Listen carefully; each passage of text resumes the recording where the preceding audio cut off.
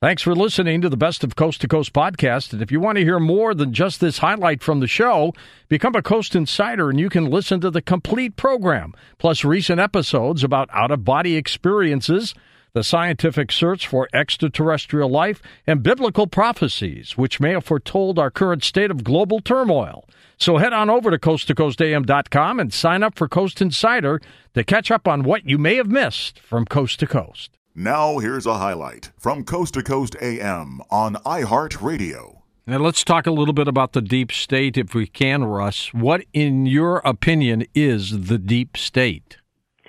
Yeah, so this is a really interesting topic. I mean, you know, at whowhatwhy.org, we write about the deep state all the time. Our colleagues in the more conventional news organizations always poo-poo this stuff, but it's a legitimate concept. The concept of the deep state comes from almost a century ago in Turkey when Kemal Ataturk, the reformer leader of that country after they got rid of the monarchy, he was concerned that the country was going to go from monarchy to become a radical Islamic state, and in order for that not to happen, he began to create mechanisms to ensure that no matter what happened in the elections, the country would always stay secular. This is the first use of the term deep state. If you were to be, let's say, a graduate student in Turkey, you would learn about this term. It's a respected term. It's accepted. The concept, George, of the deep state is simply that there are interests that are not going to leave it to chance.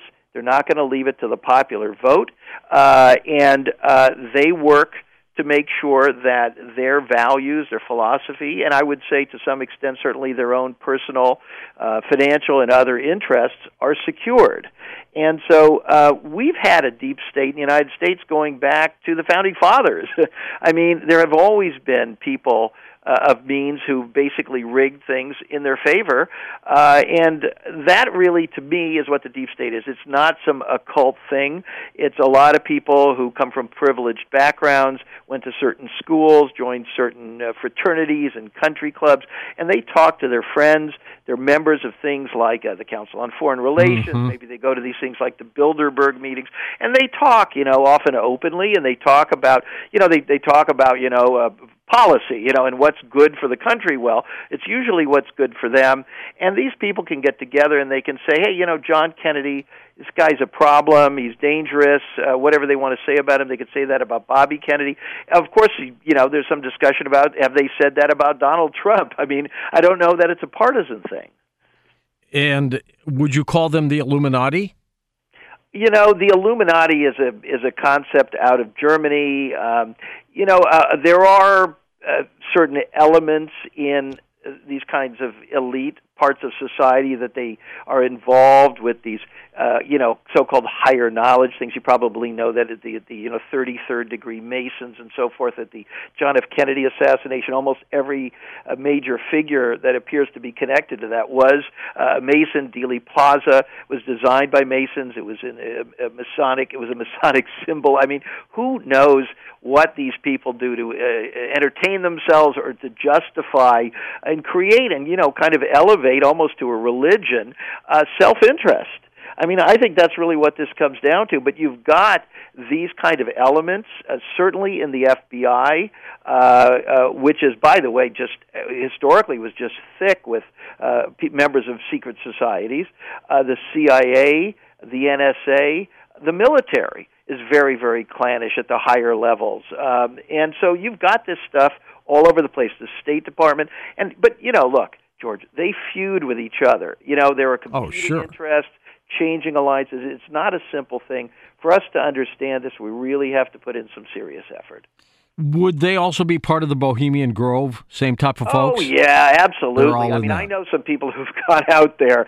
This is a bunch of super rich guys sitting around naked in the woods up north of San Francisco, and they're supposed to be like pretending to worship a giant owl. Mm-hmm. I mean, it's totally wacky, but it creates this cohesion. It's just like George W. Bush, George H.W. Bush, the grandfather Prescott Bush. They were all members of Skull and Bones. What is That's right. that? They put him in a crypt.